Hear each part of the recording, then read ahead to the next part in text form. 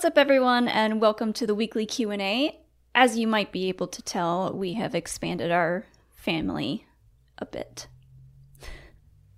Oh, you meant him.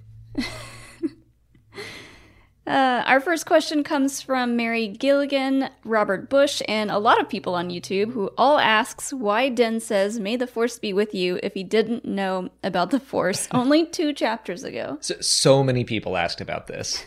I was going to put this in there because I was like, yeah, a couple people asked. And then as I was writing the Q&A, I was like, this is so many people. So I take it as like Din has heard the phrase, "May the Force be with you" before. And he probably didn't know exactly what it meant. Or maybe it's something that he heard about, like, oh, the Force, okay, it's apparently this thing that it's people believe in that controls the universe and it is magic or whatever. But he hadn't seen it. And then he sees Baby Yoda use the Force and he doesn't like connect those dots right away. He's just like blown away at seeing something literally magic for the first time.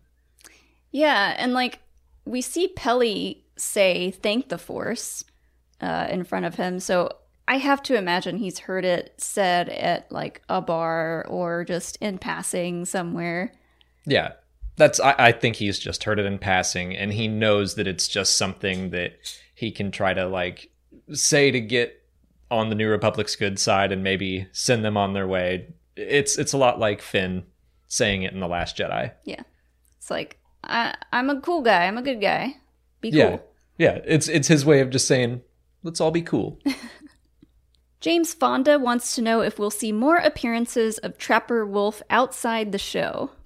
I wanted to make this the top question just to have like Trapper Wolf in the thumbnail. Mm-hmm. And basically because of that reason, I think we're not done with Trapper Wolf by a long shot. I think he's going to keep showing up in the series. And just the attitude that Dave has about being this Rebel pilot character, New Republic pilot, in the gallery behind the scenes stuff, where he's kind of like, oh, I don't want to do this. I can definitely see Lucasfilm people like pouncing on that and being like, let's put him in comics. Let's put him in books. Pablo, get him in that visual dictionary. Like, yeah, I mean, this specifically says outside the show. So I'm like, I mean, yeah, I could see it popping up in a visual dictionary. I think it would be hilarious, but I don't know if it's going to happen outside the show. I think it will. I think it's a matter of time before he shows up in like Star Wars Adventures, those comics. I'm not thinking we're going to get like a comic series about Trapper Wolf, but I just feel like now that Dave is canon and has appeared more than once, I can just see writers being like, this is going to be hilarious, and here's what I'm going to make Trapper Wolf do now. Yeah, he'll show up in one of the future From a Certain Point of View books. With his own short story. Yes. I want to know what Trapper Wolf was doing during the Battle of Endor. Absolutely. Yeah. James Atchley wants to know if we'll see Bill Burr or the other characters from Chapter 6 in this season. My answer is still yes, but kind of like the way I want Trapper Wolf to continue showing up, I'm not all that enthused about the Mando's old crew reappearing. Yeah, I'm going to say no, because we already got kind of a nod to them in the last episode where, yeah, they were like talking about that prison station thing. And so they got a mention. And Zero was brought back in a way. Yeah. But otherwise, I don't know how we would see Bill Burr again. I mean, it does sound like they are still imprisoned. Yeah. But I am fully so it might not be this season, but I'm fully expecting just the way that like Peli has come back, and it does feel like this show is building a cast of characters to pull back in and like surround the Mandalorian story. So I don't think that they were a one-off thing. I wasn't a big fan of those characters, so I'm not like, yeah, let's get them back. I like Bill Burr. It wasn't any of the actors' faults. I just thought that they were written to be like, look how bad we are. We're so bad and edgy. And I'm like, I get it. Okay, you don't have to hiss. Like, I'm not crazy about their return, but I do think it'll happen. Jadge Bladge wants to know what our thoughts are on the Boba Fett rumored spinoff series. I'm skeptical. So this is something that popped up on like Deadline, I think, last week. And they were saying, yeah, there's going to be a Boba Fett series and it's filming before The Mandalorian Season 3. I don't know. That sounds off to me. Like the fact that there's been no mention of it, unless they're trying to keep this like a super secret project. But it doesn't seem like that's capable of happening. Like, honestly, I just don't want it. Also that. And I don't think it's happening. Like, we're getting him in The Mandalorian. I think potentially that will be the end of Boba Fett, whatever his purpose is in The Mandalorian. I don't see a spin-off show happening for him.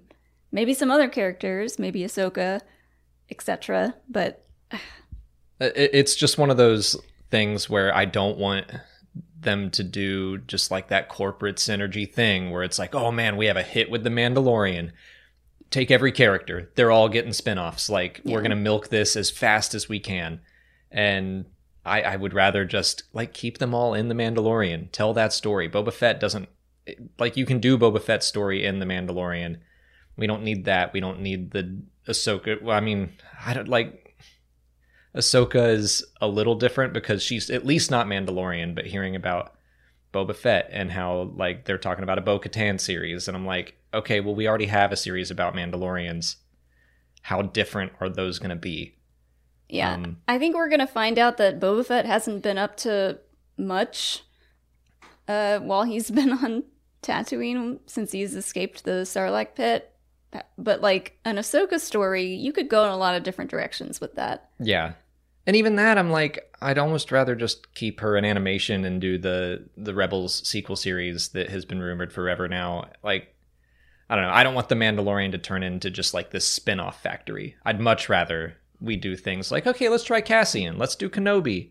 Whatever Leslie Headland's got going on. Like, let's keep branching out rather than like building just around this one property.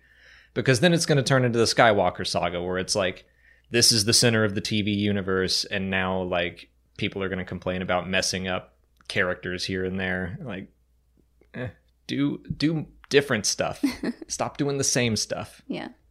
Oh, so Unnamed asks if ice cream exists in Star Wars. Yes, it does. And the reason I chose this question is because it's so topical.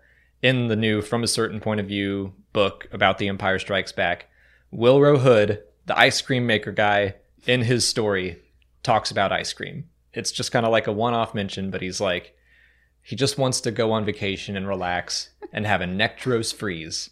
And then later he specifically mentions that that's like a flavor of ice cream. I bet that shows up in Galaxy's Edge. They should. That's probably why they did it. And be like, let's team up with Ben and Jerry's and sell some Nectros freeze over in Galaxy's Edge. Because it is hot there. I wouldn't mind having a Nectros freeze. Yeah, I mean, and that the story is called Dew on Batuu. He's supposed to take the Camtano to Batuu. Well, there you go.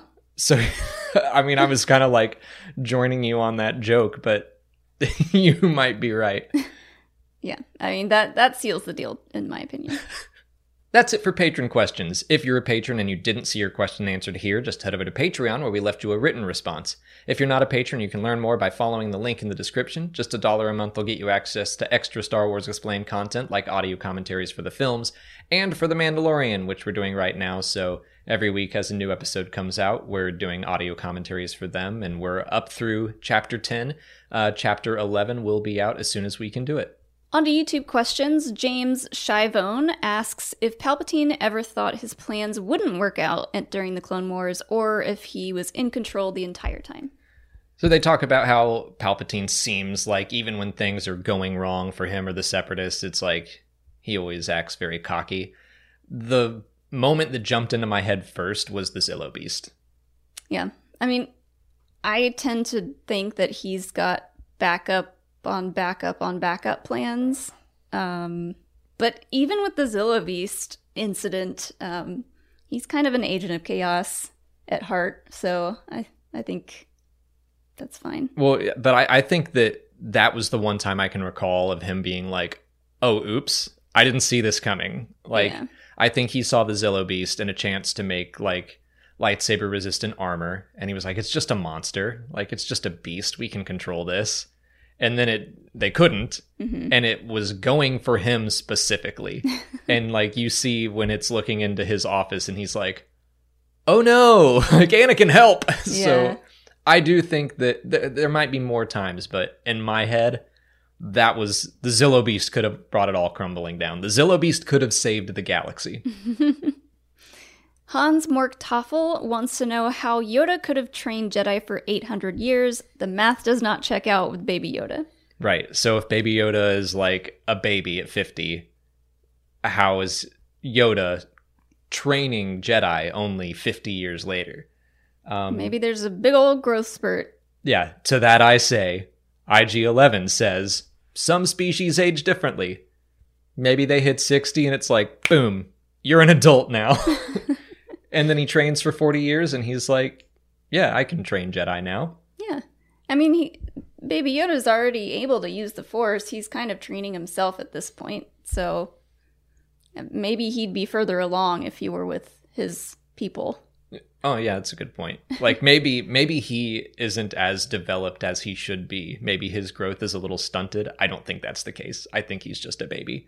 But, like, if he hasn't been around his own kind, actually being raised, because Din's not the best parent either. Yeah. But the other side of that would be just of Yoda. Maybe that was an offhand remark of being like, I've been training Jedi for 800 years. And it's like a Han Solo kind of like, okay, well, you're rounding up a lot, Yoda. It's been... I had to walk to school in 15 feet of snow uphill both ways. He's just a cantankerous old man. And it's that number's gone higher and higher. Like when he, in the High Republic, he's like, I've been training Jedi for 100 years. And then a few hundred years later, that number has just been like 400, 500. And he's like, nope, 800 years it's been. Or at least that's what it's felt like. Yeah, yeah. Feels like 800 years. Have you ever trained a Skywalker? Oof. S2S asks what we want to see from the Star Wars comics once they move beyond Return of the Jedi. I think I would want to focus on Luke and Leia. Yeah. That's the most interesting thing to me. Seeing Leia train, seeing a little bit more of that fleshed out in comics would be pretty cool. I wouldn't mind just jumping ahead to after the Battle of Jakku. I feel like we've explored that year fairly well. Not so much between Luke and Leia, so there's definitely some stuff to talk about. But I want to see them training together, exploring the galaxy. We know that Luke just did a bunch of searching and gathering of relics. I still think that would be a wonderful animated series of like him and Lor San Tekka. Every episode or two, every arc maybe is a different planet and they learn about a new aspect of the Force. It's like Star Wars Dukes of Hazzard. Sure. They're like getting into trouble. Yeah, okay. I was thinking more of them going and solving trouble, but it could be. Solve a little, cause a little. Them Skywalker boys is at it again.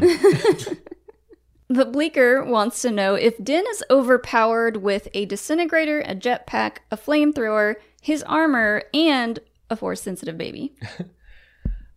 I think sometimes. I mean, he's got a lot going for him, but I also kind of think that's the point.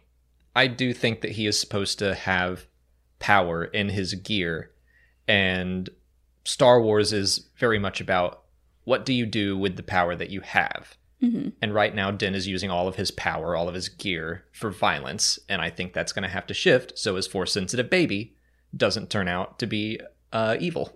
Yeah. I mean, on paper, yes, he seems overpowered, but we see time and time again him just riding that struggle bus. Oh, yeah. Just struggling along. And also, I mean, I wouldn't consider it overpowered when you put him up next to a Great Dragon or the Mudhorn.